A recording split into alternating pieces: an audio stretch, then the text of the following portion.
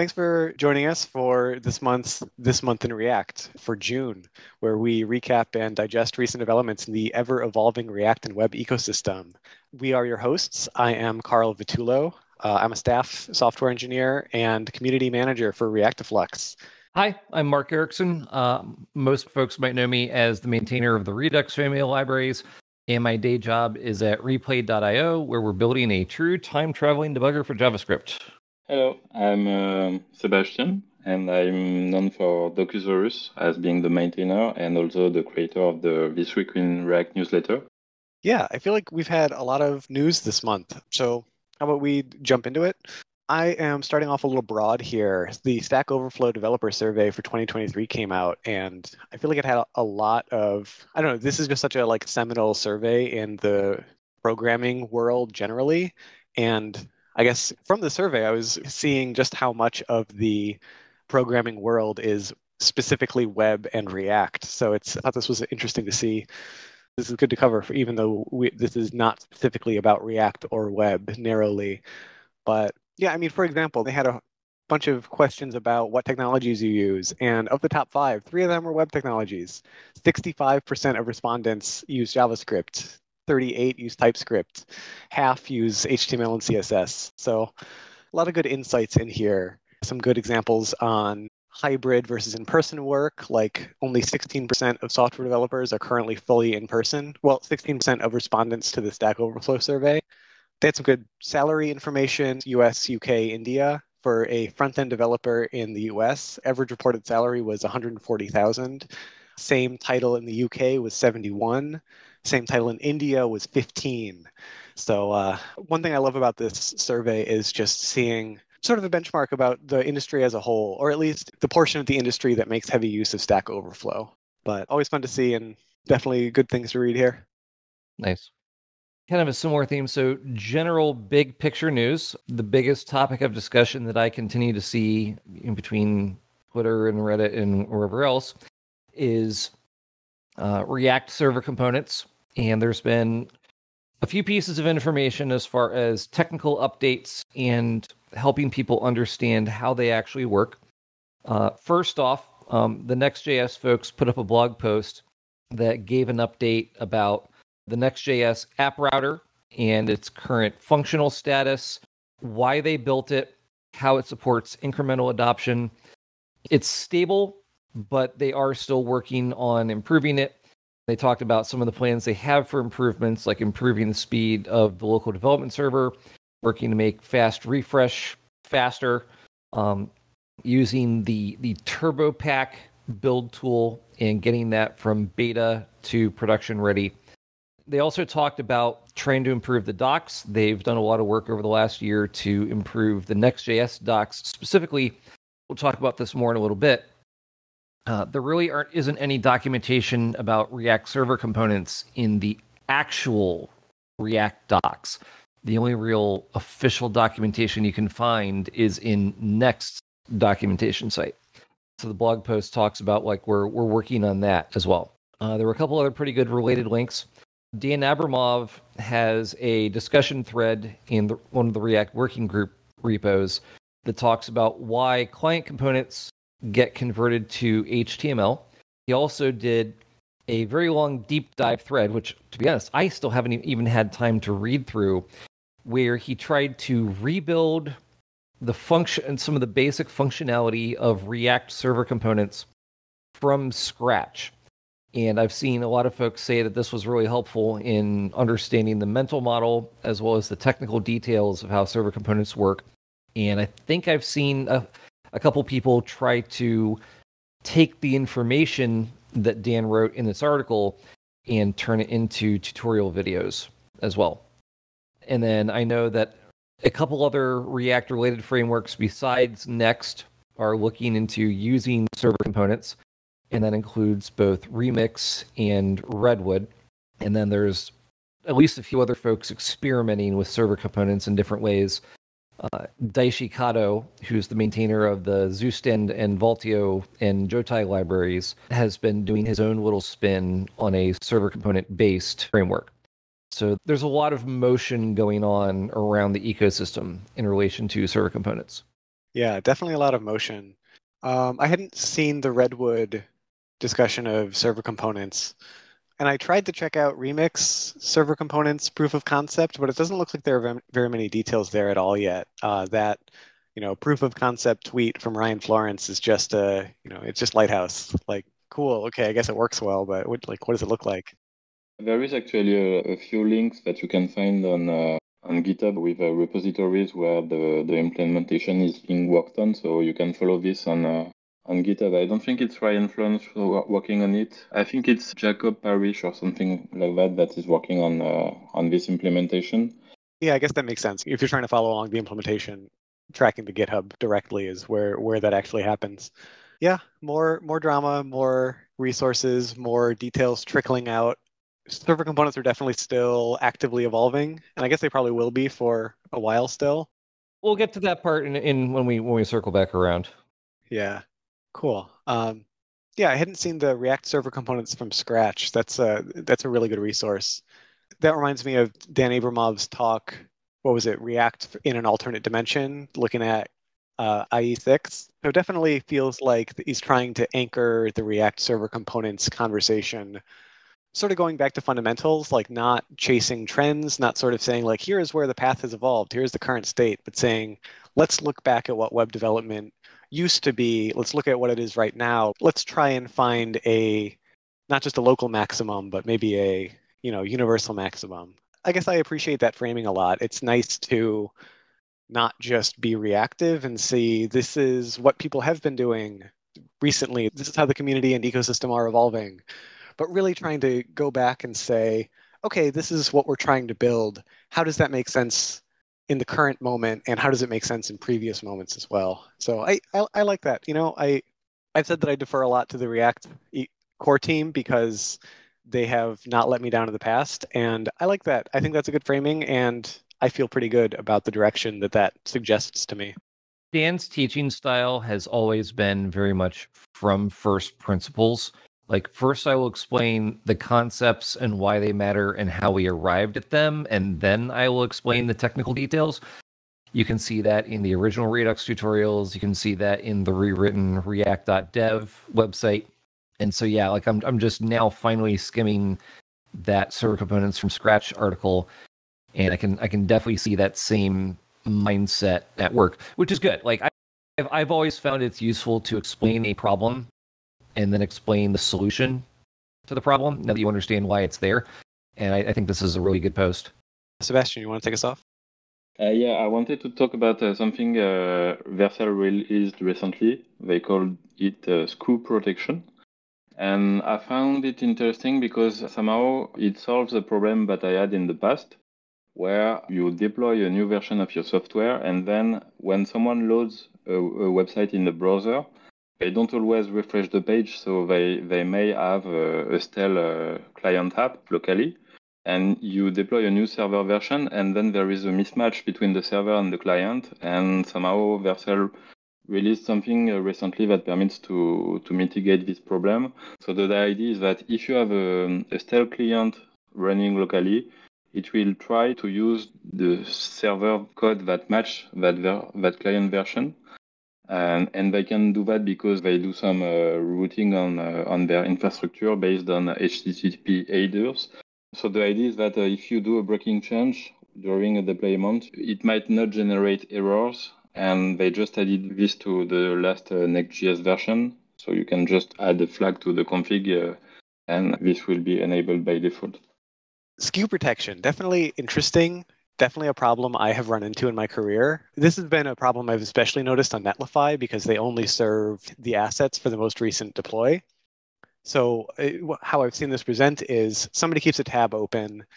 The app we have shipped is split into multiple bundles. So then they can click around, they can keep navigating within the app for all of the JavaScript they've already loaded. But then they try to go to a new page. It goes to fetch the bundle 404s, and then something breaks catastrophically.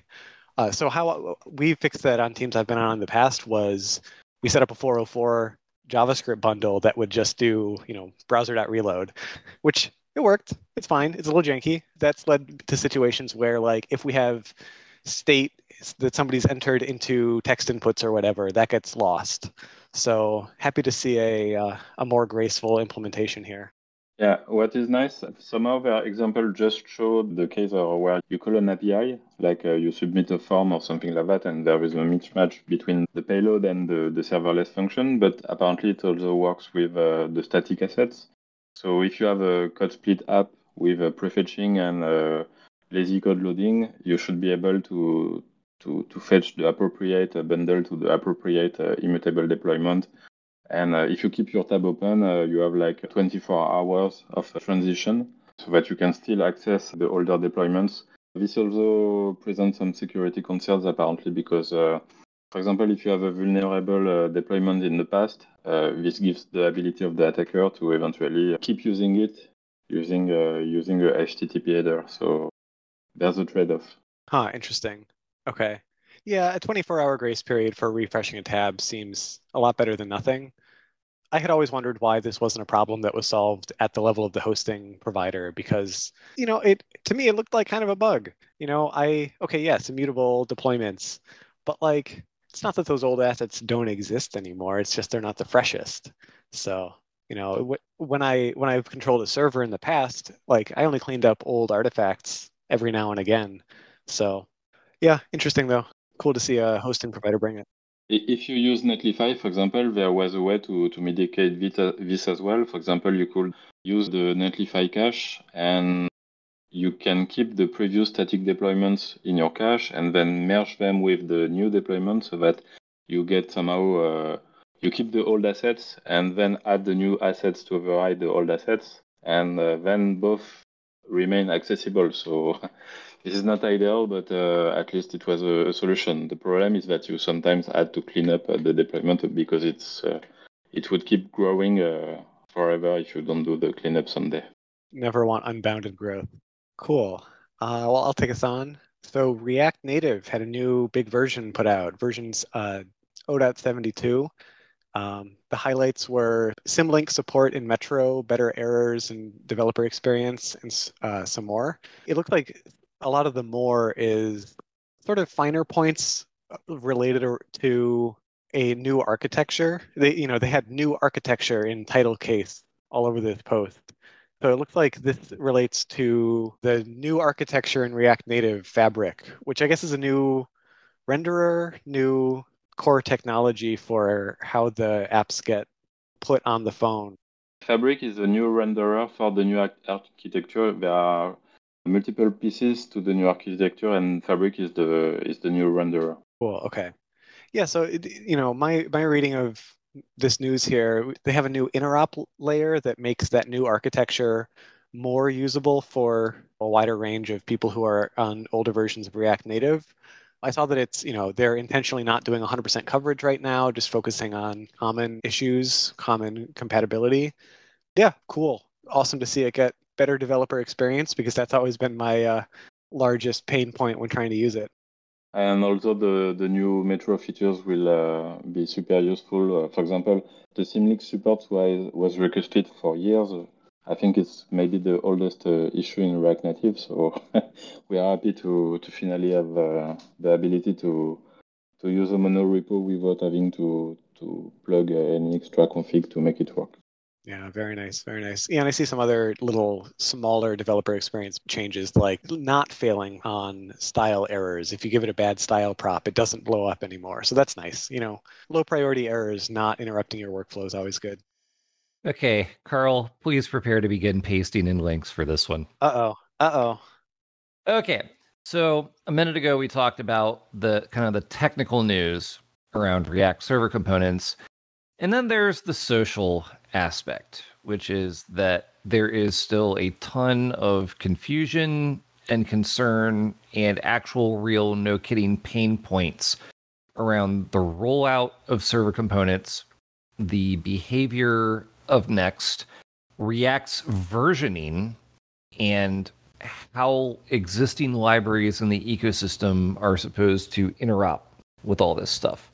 I've been collecting a whole bunch of links, and I've actually been forwarding a lot of these over to members of the React team to give them an indication of, look, these are all the problems people are experiencing, or at least feeling right now. You need to be aware of these so that you can figure out how to actually like improve the marketing, improve the docs, and address the problems that people are having. So let's roll through a few of those. There was a post that came out entitled, "Is React having an AngularJS moment?" And the background on this, for people who weren't around 10 years ago, AngularJS 1 was very, very popular for several years. And then the Angular team announced Angular 2, which was effectively a completely different framework, but just using the same name.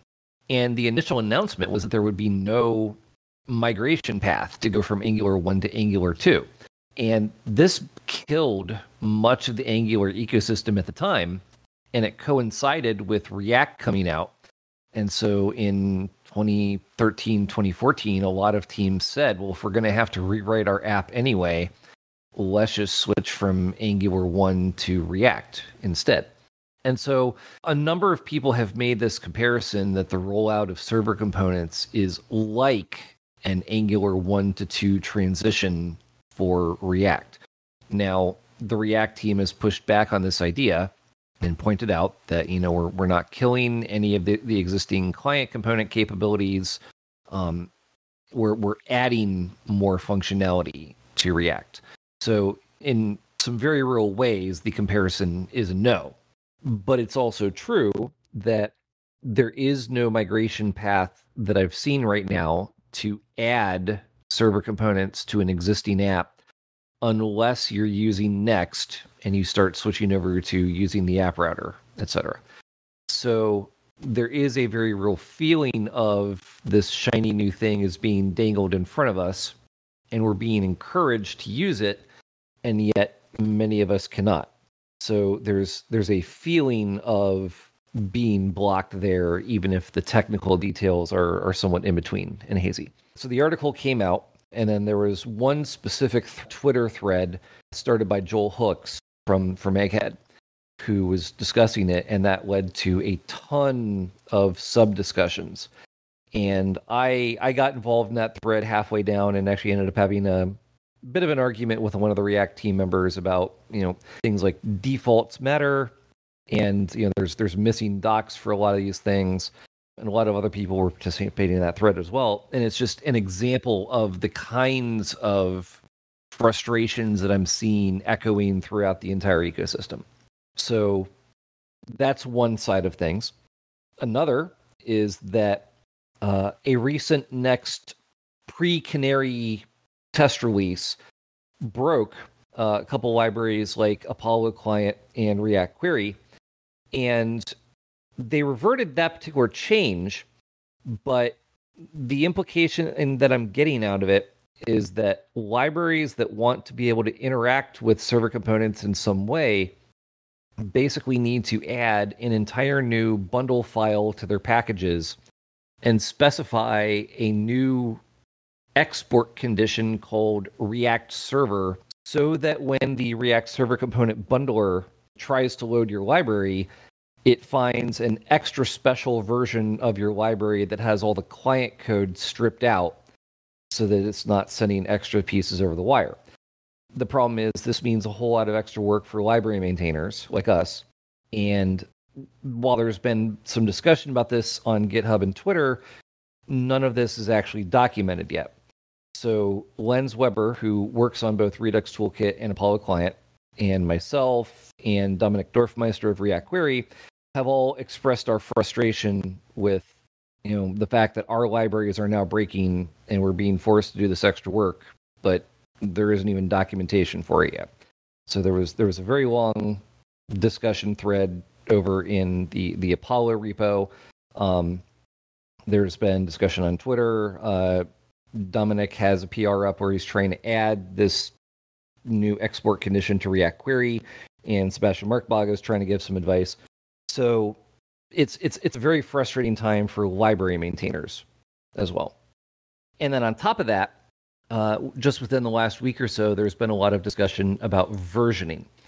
So the current stable version of React is 18.2, and it's been out for over a year, and there's no indication of when an 18.3 or even a 19.0 will come out. Well, it turns out that a lot of the functionality that Next uses in the app router only exists in what's known as these canary builds of React. So React has a bunch of internal feature flags, and they put out the stable builds, which have a lot of those feature flags turned off. There's the canary builds, or in the daily experimental builds, which have many of these feature flags turned on. And so if you're using the app router, Next actually ignores whatever version of React you have listed in your package.json, and instead they use one of these canary builds of React that has the extra special functionality. And the problem is that right now there is no documentation whatsoever on what features are even turned on in one of these canary builds. And there's no way for a library maintainer to know, okay, well, you're reporting a bug with our library, like our library, but we don't even know what version of React you're using. So, or we don't know what features we should expect to be available in React when you're using like Next in the app router. So there's both frustration from maintainers where we don't know, like the React team isn't documenting, here's what's available for you to use, what are the stability of these APIs, what canaries have what features turned on. And then there's also an argument about React wants to be able to try out these new features. A lot of these features are expected to be used by frameworks like Next and Remix. And so the framework can kind of like add a layer of protection on top of those. And even if the features aren't 100% done and they change a little bit over time, the framework can put in effort to keep them from breaking users' applications. But what does that mean in terms of semantic versioning and publishing the libraries? So there was a lot of debate about what is the right way for React to put out these features so people can try them out versus semantic versioning versus framework usage. So it's all very, very confusing right now. I will say that in addition to all the public debate, I've had some messages on the side with some React, some kind of like non-public React team members who are explicitly intending to work on core documentation for server components and wanting to work on how do we document these canary builds? Can we do something similar to like the TC39 stages process where we say, we've got these 15 features. Some of them are just an idea. Some of them we have a proof of concept. Some of them are already ready to go, and hopefully be able to like apply that as like a matrix or a table or something to all the different canary builds, maybe. But as of right now, none of that information exists, and it's very frustrating. Yeah, right. And I think another aspect that you didn't even mention in all of that is that like it's already so hard to publish a library correctly because the ES module ecosystem has been such a nightmare. Oh, don't even get me started. I was flying back from React Summit a couple weeks ago, and I've been threatening to write a blog post for the last few months about, look, I've been suffering through trying to convert the Redux libraries to ESM. I'm finally going to at some point, I'm going to write down all the stuff I've learned and tried and bang my head against. So I wrote half the blog post on the flight back. It's 4,000 words long, and I still need to sit down and write the other half of that. And I even had the Redwood folks ping me and say, hey, you know something about this ESM transition, right? Can you help us? I'm like, I'm not sure that I'm the person to help with it. You're the expert, Mark. No. Yeah, so I mean, it's already very difficult because the ecosystem is still reeling from the effects of the last major, bifurcation of package authoring. I guess connecting this back to what I was talking about earlier with the Stack Overflow and representation of React as a portion of the overall tech world, and it's like 60% of respondents are using React or something like that. So like the tech world is enormous. React's influence on it is enormous. The ES modules nightmare is still not over. Oh, it's still going on, trust me. Well, Mark, maybe you can end it finally at long last by finishing your 8,000 word blog post about how to integrate it correctly. Ha ha ha ha ha ha. But yeah, so I really feel like your frustrations here around trying to be a library author, dealing with this transition gracefully and correctly, and feeling like there's no good, like there is no way to do so, like it's an impossible path. Yeah, that feels very real. I don't think it's bad for Vercel and Next.js to use the Canary version, but the problem is maybe it's just a documentation problem. I mean, it's a good way for them to have a quick feedback loop and have some adoption. Somehow it reminds me of what we had with Docusaurus 2. You know that it took a long time to release.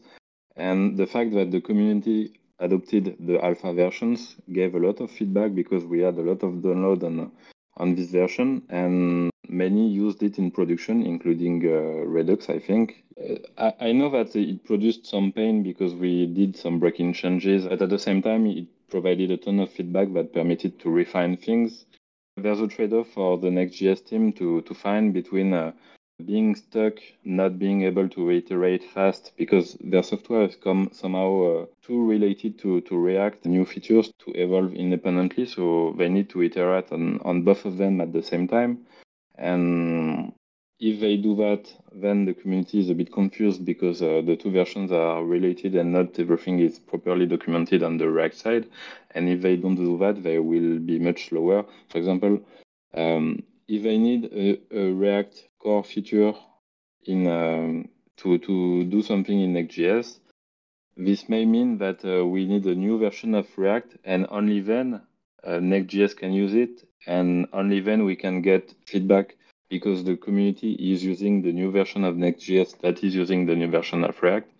It's a much longer feedback loop, and it's not good for the community to have things being slower. So even if it's a bit more painful in the short term, I think it's better to have this quick feedback loop somehow. No, I definitely agree with that. Like, as a library author, I'm very sympathetic to, like, I've made changes. I want people to try it out and actually give us feedback. I wish we got feedback for the Redux alphas and betas. But the fact that there is no documentation on what any of these, like what these new features are and which Canary build actually have certain features turned on is very frustrating.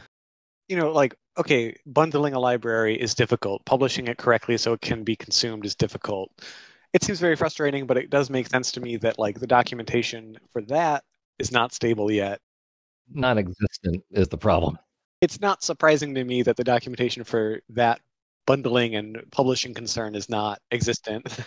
It's confusing to me that there is no documentation for what feature flags are enabled in a specific Canary release. Like that seems like a very routine part of publishing a Canary package. Like if you don't know what's in it, how can you give feedback about it?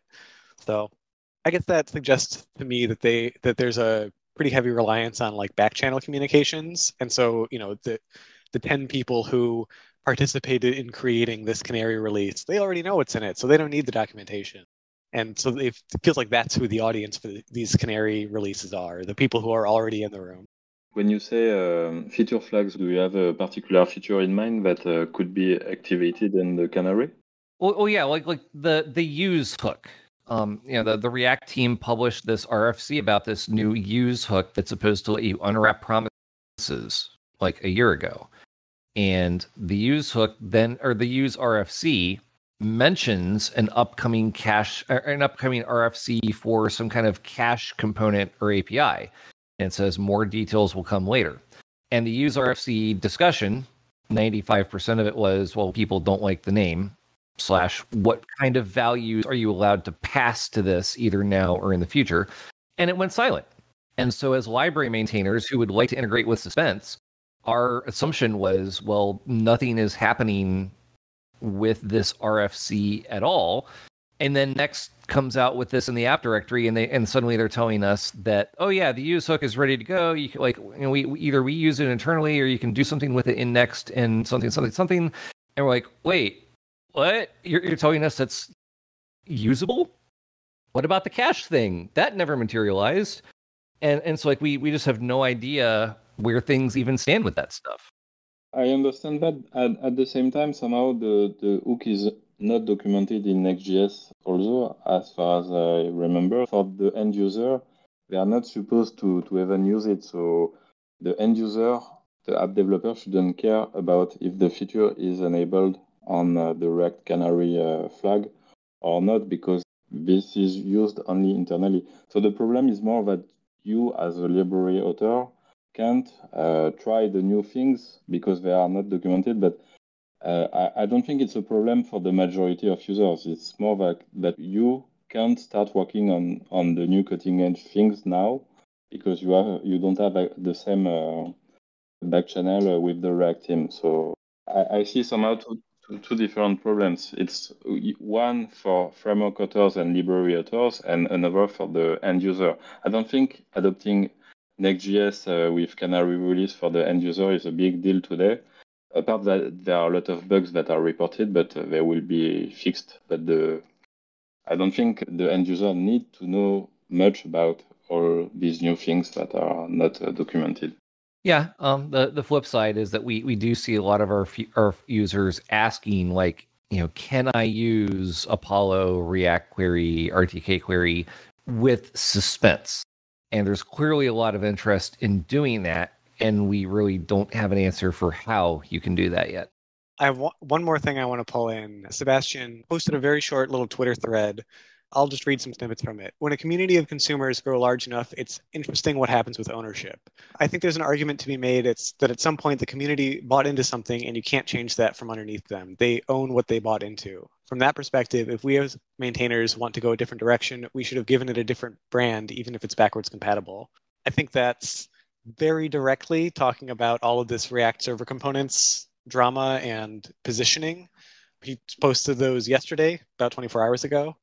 I'm looking forward to seeing where that may have echoes on how the React core team is thinking about React server components. And tying it back to where we started on this with comparisons to Angular 2, like, okay, maybe this is not an Angular 2 moment for React. It is fundamentally backwards compatible. They are engaging with, maybe not engaging perfectly, but they are making good faith efforts to include stakeholders in the conversation, yada yada. But I think this is maybe an early signal of a change in approach. And yeah, interested to see how that shakes out.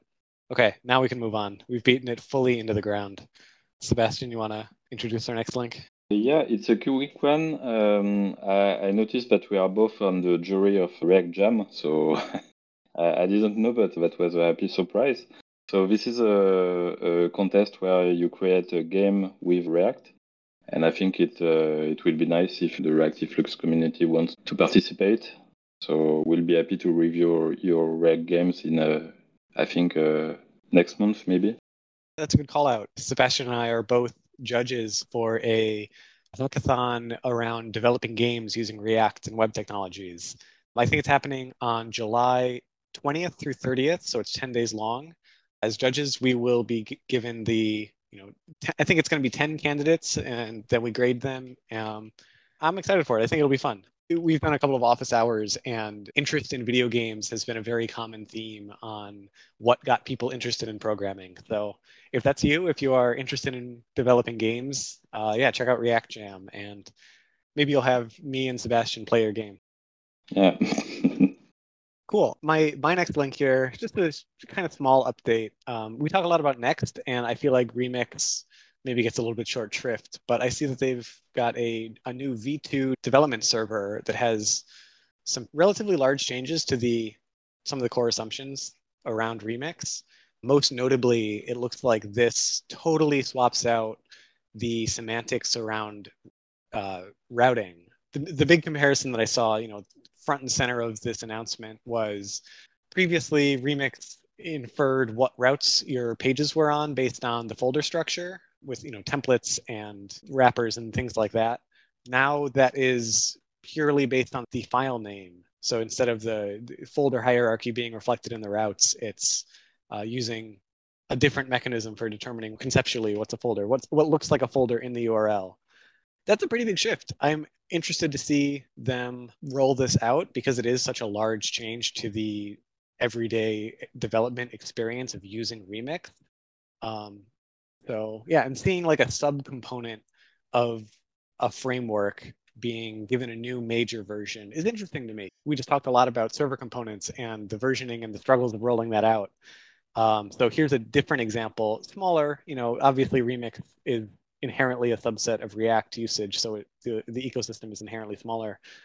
But yeah, interesting to see another approach to making a major revision for behaviors. It's quite interesting that they have implemented future flags to enable V2 features in Remix version 1. And I've also seen this new flat routing convention that they implemented.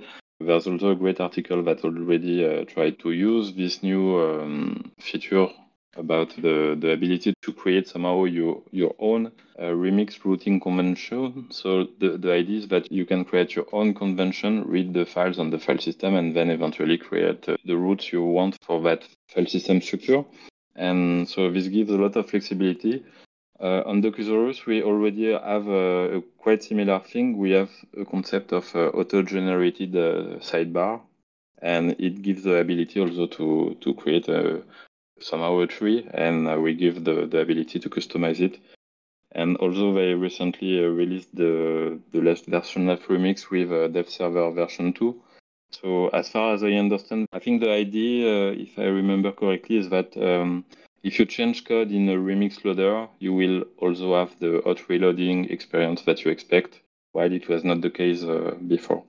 Nice. Before we jump into lightning round, so Sebastian, do you have more links you want to do a full discussion on? Yeah, I think it's worth mentioning Panda CSS. It's a new CSS in JS solution that uses static analysis to do many things with no runtime.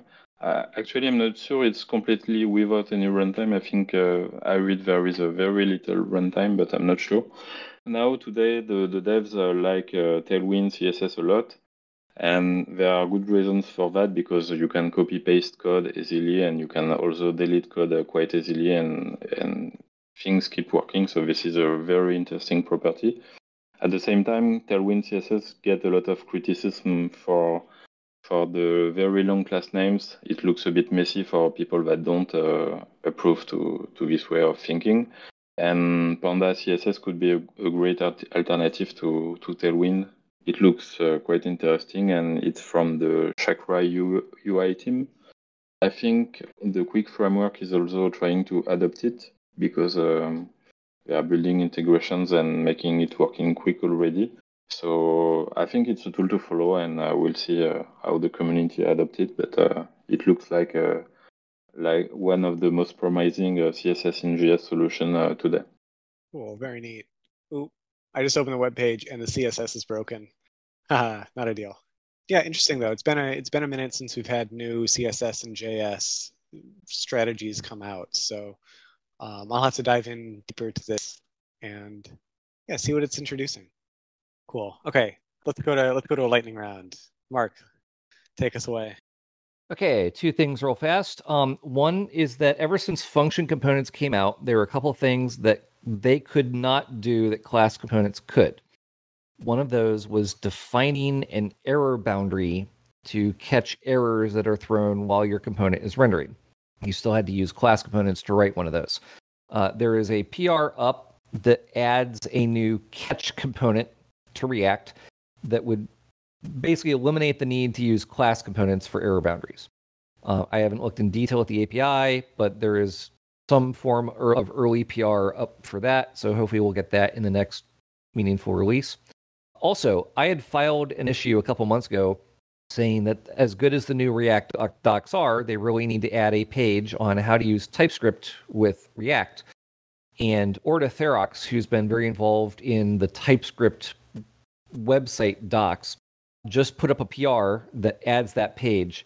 And I skimmed it right before this meeting, and it looks fantastic. So I'm very, very excited to see a React docs page saying, here's how you use TypeScript with React. definitely a frustrating experience a little bit. I feel like every time I come back to it after a little while away, I need to find some cheat sheet to be like, wait, what am I supposed to use? What am I not supposed to use? So I guess that segues nicely into another one, but React.fc is no longer viewed as an anti-pattern for typing React components. Nice to see that, and nice to have documentation on how to use TypeScript with React. Cool, Sebastian, got any lightning rounds? This week in the React Native ecosystem, we saw a lot of quick demos of running the latest version of React Native on Vision OS, the SDK for Vision Pro from Apple.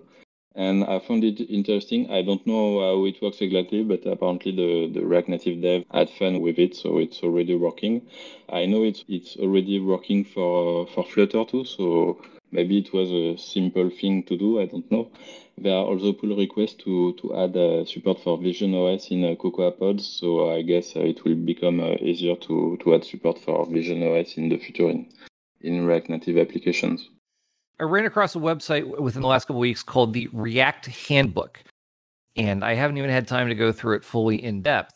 But it's like an overview and guide to the React ecosystem, common problems like state management and data fetching, and it tries to give some advice on what libraries to use and how to work with things. And I had actually tried to get a similar kind of ecosystem overview guide website started a couple years ago. And I put up a proof of concept page, had some discussion about what I wanted this site to be, but I never got other folks in the community to spend time helping fill out the content. So this React handbook looks very similar to the kind of idea and the kind of resource that I wanted to help build for the React community. And I'm actually still supposed to talk to the primary author of this site about, here's some of the ideas I had, and maybe we can sort of join forces and help build this one out more. I know it's a lightning round, but that also reminds me of our React to Flux learning page, which you curated with a ton of resources. So yeah, it looks like a good resource.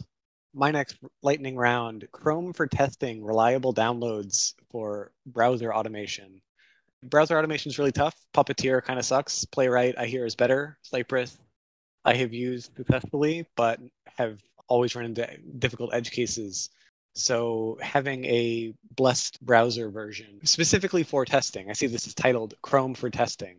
Like, heck yeah, that's awesome. This is possibly an absolutely enormous level up for the testing ecosystem. And maybe we'll start getting real movement on problems like visual regression tests, which I've seen probably a dozen attempts at companies trying to solve that problem over my 10 years as a web developer. A quick link would be ShadCN UI. I don't know how to pronounce ShadCN, but you probably heard of this trending library recently. It released recently a new CLI that permits to bring a great developer experience on top of the React component collection, because it's not a library, it's a collection of Tailwind and Radix components. I was quite impressed. Somehow, in the beginning, I didn't understand really the value of this library, because somehow it looks like just a registry of code that you can copy paste. Somehow it's bringing a CLI to be able to update the components, eventually use artificial intelligence features to it, so that you can type a prompt on the CLI and it will update the component according to what you say you want to do. So, as I said earlier, my day job is working for Replay.io, and we're building a time-traveling debugger for JavaScript. And we just announced something we've been building for the last 6 to 8 months called Replay for Test Suites. And the idea is that, lots of companies have Cypress or Playwright tests. You run them in CI, but often either they flake, they fail unpredictably 10% of the time, or if a test fails in CI, you have no way to go debug what happened to that test. And so what we've announced is that we have the ability to change your test running setup to record all the tests that occur. And then if a test fails, you can open up the recording and time travel debug that recording. So we just announced it. We're doing a waitlist thing. We're going to be doing some onboarding of teams to try it out and make sure that what we've built actually works. But I'm really excited about this. Like the amount of time I've spent trying to figure out why end-to-end tests are failing is absurd. And we're talking to companies that like they routinely waste tens of thousands of dollars on Amazon costs when tests fail and they have to go rerun the whole thing. So I'm excited for something that will help teams fix their tests and run them consistently. Something else that I've been doing myself. So earlier this year, I built our integration of the React dev tools for Chrome by doing back-end post-processing of the recordings to extract the data. And we have officially turned that on. And just a week ago, I shipped a major new update for it that actually improves on what you can do with the React DevTools browser extension. So the real React extension in the browser, if you record if you're looking at the website of a production app, you're going to see minified component names. And what I've figured out is using time travel debugging, I can go look up the original files and find the original component names and show those to you when you debug a React app in a recording. So you can go from minified names like XZ to the original name like to-do list item in the recording. So I'm really excited about that. And then just yesterday, I was hacking on a proof of concept feature that would be able to look at a React and Redux app recording and pull out information like, here's all the times your selectors ran, here's how long it took to update the UI, here's like which selectors were expensive, and hopefully give you like some performance optimization information.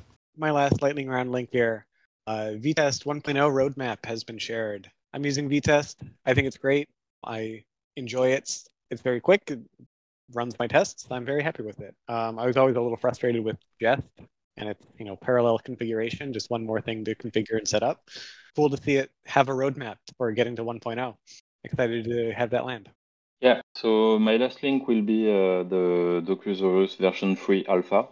So this is what I've been working on in the last month, and it includes MDX2 and React 18 finally. And so if you use Docusaurus, I'd be happy if you can try the Canary versions and give me feedback if it's working fine or if you have any bugs, and I would be happy to help you do the upgrade if you have any trouble. Oh, nice. We'll have to try that out for the Redux docs. Okay, last item I've got is a whole slew of updates for the Redux libraries. So we've published Redux Toolkit 2.0 beta, which has some small breaking changes to remove deprecated options. It has improved TypeScript types. It has several new features like some reducer injection and other stuff. I don't have an ETA on when this will go final because we're trying to update all of our libraries with a bunch of stuff simultaneously. Actually, the other big thing we're doing with a lot of these is trying to update the packaging to support better ES module CommonJS interop, which, as we mentioned earlier, is a royal pain. But the idea is we're going to publish major versions of all the Redux-related libraries simultaneously. And so I'm juggling like 15 different things in my head, trying to keep track of what needs to be done.